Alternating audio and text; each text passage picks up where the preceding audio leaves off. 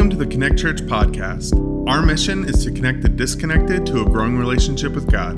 You can connect with God, and we can help.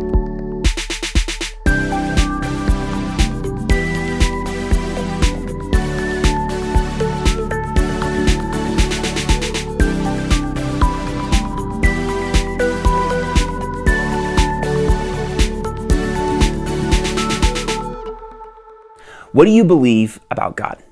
When I hear that question, a whirlwind of emotions stirs in me because having known God and knowing God personally, I want others to know God too. Like Jesus has changed my life, so I want him to change others' lives. And because of that, I want to help others know God by knowing Jesus. In fact, I pray for an opportunity to share about Jesus with others. So when someone asks, what do you believe about God? Part of me just leaps with excitement because I've been praying for this opportunity. And knowing people, I also realize that this question, more than other questions, has the potential to spark a heated debate. And I hate debates. So part of me shrinks back in fear when I think of having to answer this question, what do you believe about God? What about you? What's going on inside of you? What thoughts, what emotions are stirred up when you're posed with the question, what do you believe about God?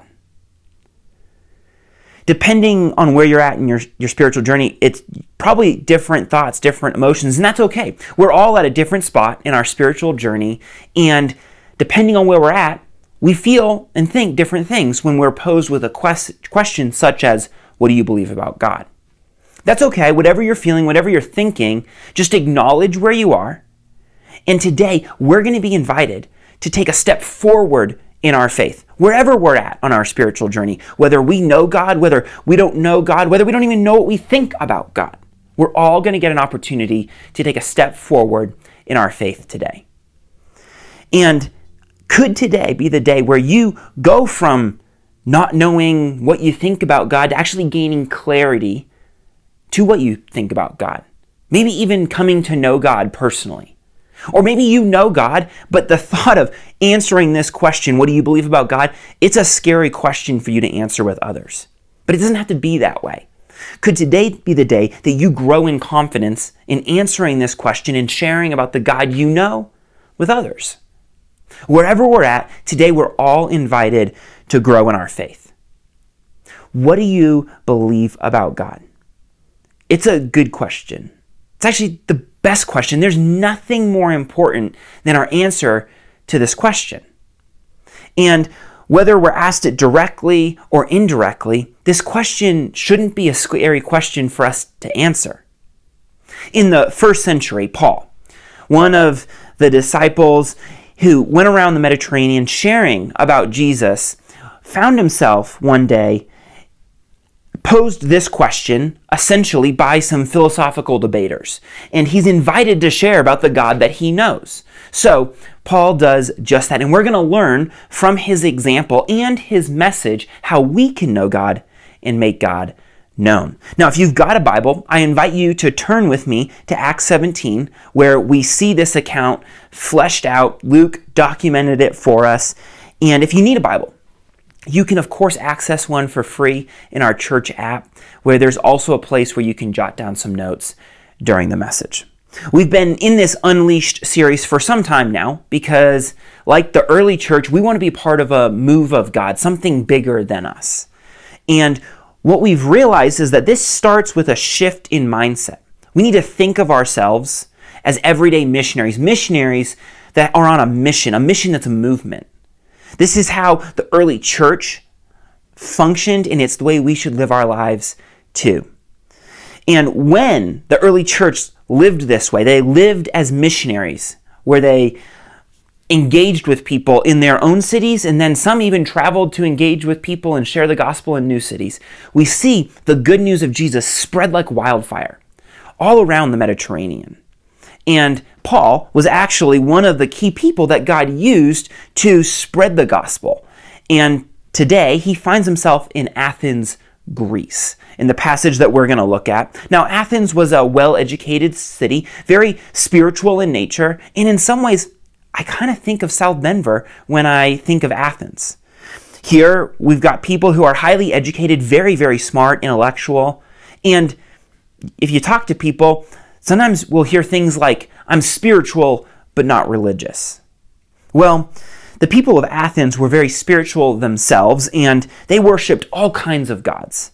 Now, they didn't know the one true God, so when Paul arrived in Athens, he started telling them about Jesus and his resurrection, and this piqued the interest of some of the philosophers and debaters that were present.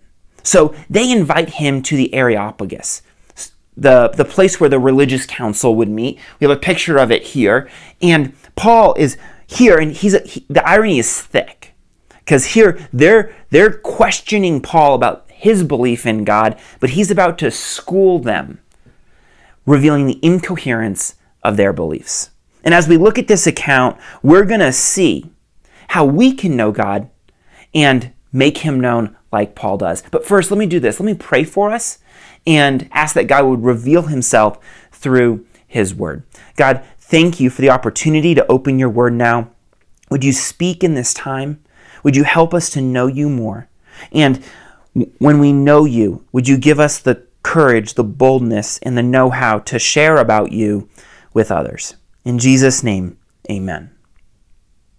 Now, I've hinted at it a couple times already, but the point of what we're going to see from this passage today is this: know God and make him known.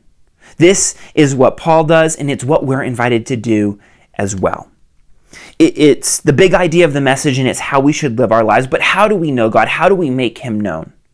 It starts when we engage spiritual curiosity. This is what Paul did when he was with the Athenians. Check this out. Picking up in Acts 17, 22 through 23.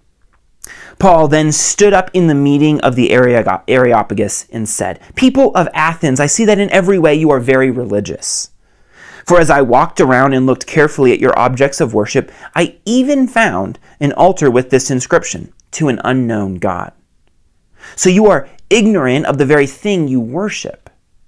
And this is what I'm going to proclaim to you." Okay, why should the Athenians pay any attention to what Paul's about to say? Paul grabs their attention when he said this. You know that unknown God that you got a statue for? Yeah, I'm going to reveal that God to you today. Spiritual as the Athenians were, they had all these statues and idols for the gods that they worshipped. They even had a statue that they labeled unknown God, just in case they forgot a God in the process. It was their just in case clause, their I feel like there must be more to life pondering. Now, Paul sees they're uncertain, that they don't fully understand the divine. They have questions even about, could there be another God? And Paul's saying, hey guys, you know this uncertainty that you have? I'm going to bring some certainty to that uncertainty. So what was uncertain, it'll be certain after I share this message with you. And do you think that they started to scramble for the bathroom at this point? Not a chance. They're scrambling not for the bathroom, but for a notebook. They are going to hear about the unknown God that they have this statue for. Now you might be thinking, okay, cool, Chris, like that's great for the Athenians, but we don't have any unknown gods today. And respectfully, I beg to differ. Sure, we don't have altars in our homes with a little plaque underneath that says unknown God, because that would be weird. But we do figure that if I do more good works than bad works, I'll go to heaven. If I just go to church enough, God will be pleased with me. The only problem with this line of thinking is that good works and going to church, it's not the solution to our problem. The Athenians loved shooting the breeze. They loved talking about philosophical, theological ideas, and Paul just meets them right where they're at. But why should we be interested? Like, why would we even want to know God? Like, what could we experience? What could we expect if we did know God? Let me ask you this. What are some of the things that you're curious about, that your friends, your neighbors, what are they curious about? Finding one's true self, connecting with others, making a difference with their life. It's interesting. In almost every season of life, we seem to ask ourselves very similar questions. Questions, whether we're asking them consciously or thinking about them subconsciously, they're questions like who am I? Or where do I fit? What's my purpose? And these are good questions. Not only are they good questions, there are actually answers to these questions. And when we know God, these questions, they come into focus. At least that's been my experience. You see, there was a time in life where I was a teenager and I was wondering, who am I? Who are my friends? What's my community? Where do I resonate? Who do I connect with? What am I supposed to do with my life? And in that season of this questioning, I came to know God in a very personal way, and I gained clarity around who God is. And now I want to tell everyone about him because, well, knowing God, I want to make him known. I want others to know God like I know him, because you and your coworkers and your neighbors, they can gain clarity around some of these nagging questions too. Now, it all starts with engaging spiritual curiosity. Your spiritual curiosity, the spiritual curiosity of others, but it doesn't stop there. Paul continued to do this, and he went on to share God's story. It's the second principle that we observe from Paul's ministry here. With this captive audience, Paul goes on to present a threefold case for who God is and how they can know him. He starts with this: God created everything so everyone would know him. Paul taught it this way in verses 24 through 28. The God who made the world and everything in it is the Lord of heaven and earth, and does not live in temples built by human hands, and he's not served by human hands, as if he needed anything. Rather, he himself gives everyone life and breath and everything else. From one man, he made all the nations, that they should inhabit the whole earth. And he marked out their appointed times in history, in the boundaries of their lands. God did this so that they would seek him and perhaps reach out for him and find him, though he's not far from any one of us. For in him we live and move and have our being. As some of your own poets have said, we are his offspring. God is the creator, not the created. We can't make God because God made us. Try this. Just walk outside. If you're here in Colorado, just walk outside and look to the west, to the Rockies. God created them. If you look to the east, you might be a little confused, but if you look to the west, you'll see the Rockies. Or maybe even what if you do this? What if you go to Rocky Mountain National Park and at midnight you look up at the sky and you see the stars? God created them. You go to the cabin, sit around the campfire, look around. God created them. Go to the bathroom. You're like, where's he going with this? Look in the mirror. God created you. You can't make God, you can't fabricate him, you can't come up with what he is about because he made you. We are created by God, and we're created by God to have a relationship with him. When I was a youth pastor, I would love bringing our students up to Estes Park or Buena Vista, because when we were in the mountains, I didn't ever have to convince our students that God existed. Creation took care of that. I simply got to tell our students that the God of all creation created them, and he wants a relationship with them too. So God created everything so everyone would know him. And then Paul continued when he basically says this: we don't know God. You don't know God, Athenians. You don't. You think you do, but you don't. He made his case this way in verse 29. Therefore, since we are God's offspring, we should not think that the divine being is like gold or silver or stone, an image made by human design and skill. As humans, we're created to worship, but not knowing God, what we do is we worship the created versus the creator. This is what the Athenians did. They did it very visibly with statues made of gold and silver and stone. Now, we don't do it quite as visibly, but we do the same. We start to worship the created. Maybe it's money, because money gives us this feeling of godlike power. Or maybe it's health, because of the invincibility we feel when we eat clean and we work out. Maybe it's status, because of the acceptance, the significance we feel from others based on what we've achieved.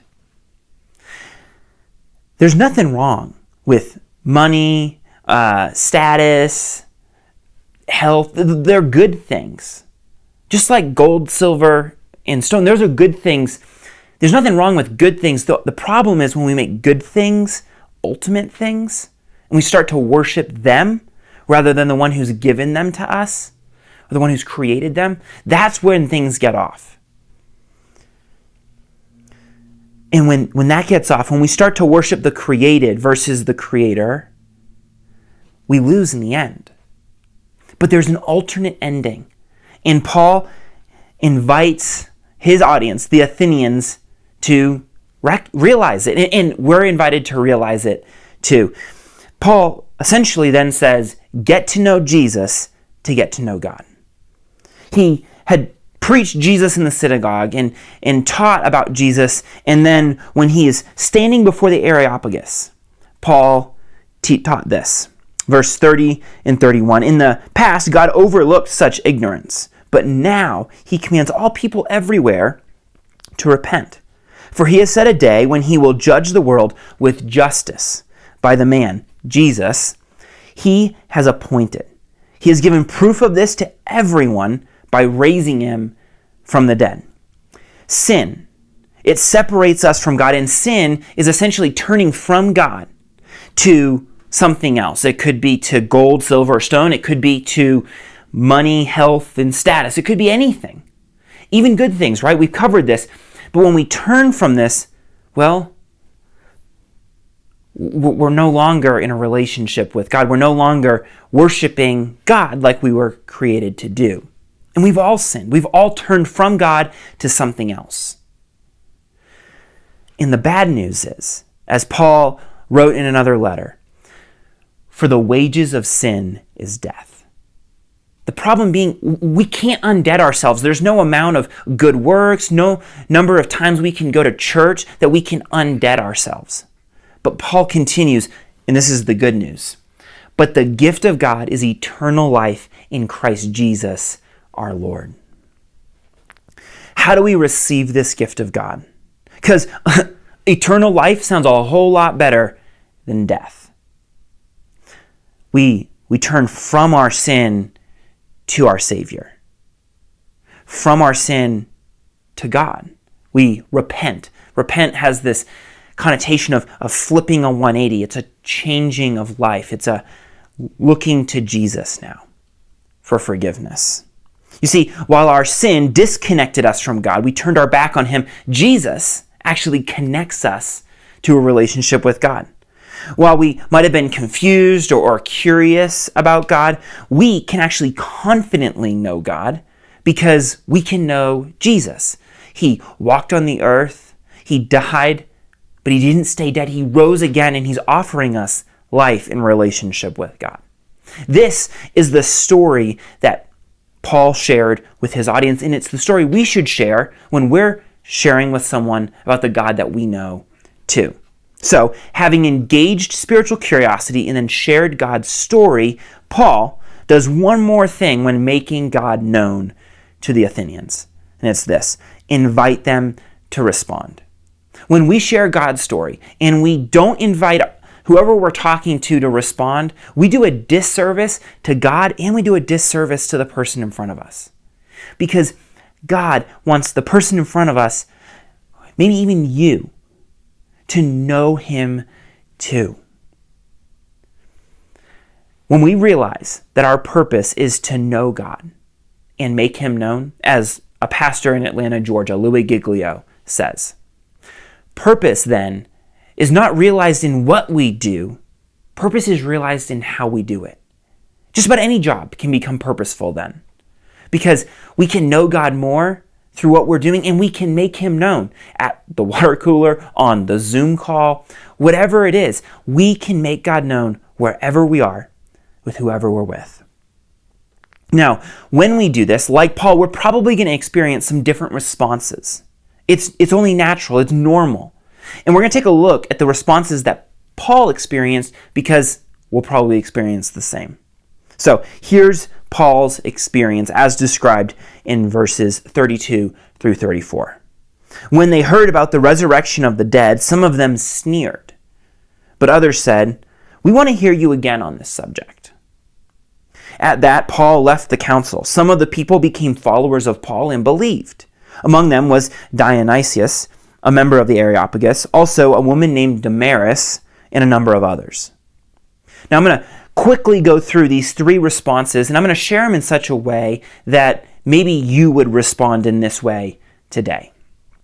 So the first response is this: mock. I hope this isn't what you decide to do, but you might have heard this message, listened to this, and thought, you know what? Not for me. It's just not for me. You might even choose to mock me. And that's okay. I just want you to know I respect you. I respect your choice to believe what you believe. Thank you for hearing me out. And I want you to know you are always welcome at Connect. You can even belong and be part of our community before believing what we believe. So while today might not be the day where you're like, hey, I'm ready to receive Jesus, that's okay. I understand. We would love to get to know you more. Which kind of leads us to the second response: explore. We see some of them express a desire to talk more about these things. Maybe that's where you're at. If that's where you're at, I would encourage you to join us at 10 a.m. at the Rec Center on Sundays in Lone Tree, because we design our services very intentionally to help you connect with Jesus. We can do that in some ways through an online service like this, but we can also do it in some incredible ways through worship and other things when we gather in person. So when you're in town, join us at 10 a.m. at the Lone Tree Rec Center. And when you're traveling or sick, you can, of course, join us for this online service as well. Now, don't just join, actually talk to people about what you're processing, what you're learning, the questions that you have. Like if there's someone you know who's following Jesus, maybe the friend who invited you to watch today, talk to them about what you're learning and talk to them about their experience. Now, maybe you don't know who you could talk to about faith, or you would like a community that you could grow with. That's why we do community groups, and you can find out more about a community group where you can make some friends and grow in your faith on our app. Now, the third response is follow. We see that some chose to follow Paul, they believed, but maybe you're there today too. Like you're ready to follow. You don't have all your questions answered. I don't either. But you know enough, like the Holy Spirit, God's been speaking to you in such a way that you're like, okay, I think Jesus is the real deal. I want to follow him. And if that's where you're at, I got to tell you, that's awesome. We would love to celebrate with you. We'd love to hear a little bit more of your story, encourage you as you take this adventure of a lifetime in following Jesus. So let us know on your Connect card that you're making a decision to follow Jesus, and we'll be in touch real soon.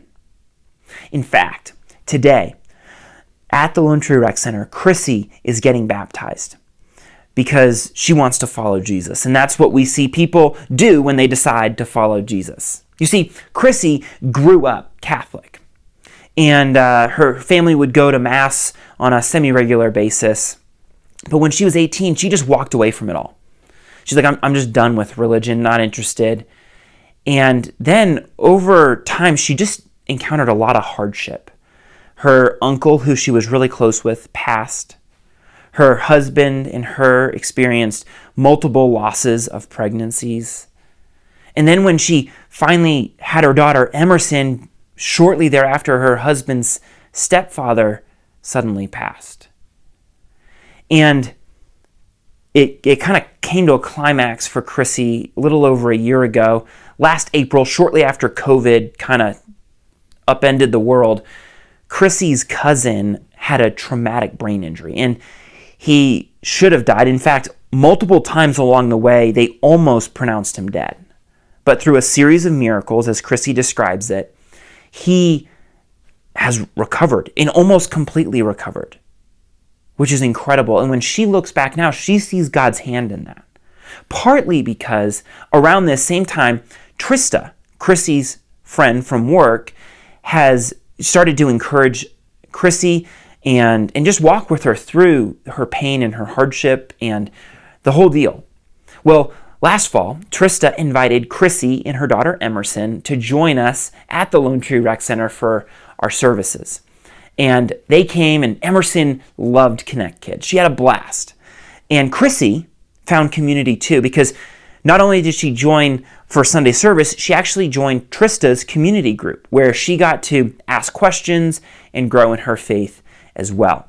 Well, today, Trista is baptizing Chrissy because Chrissy wants to follow Jesus. How incredible is that? And when I was talking to Chrissy this week, listening to her story, I got to tell you, I was inspired by her faith. She's experienced quite a bit of hardship. I summarized some of it, but when she looks back, she kept pointing out all the ways that God was in the details. Like, Chrissy, your faith, it inspires me. And it also inspires me because she realizes how blessed she is by God. But she doesn't want to be a lake. She wants to be a river. She wants to bless others. She looks for opportunities to bless others with her life. And I thought, man, that is a great example of what it looks like when we follow Jesus, that we realize we are blessed to be a blessing. So today we celebrate Chrissy deciding to follow Jesus and demonstrating that by getting baptized. Like Chrissy, we can know God. And like Trista, we can make God known.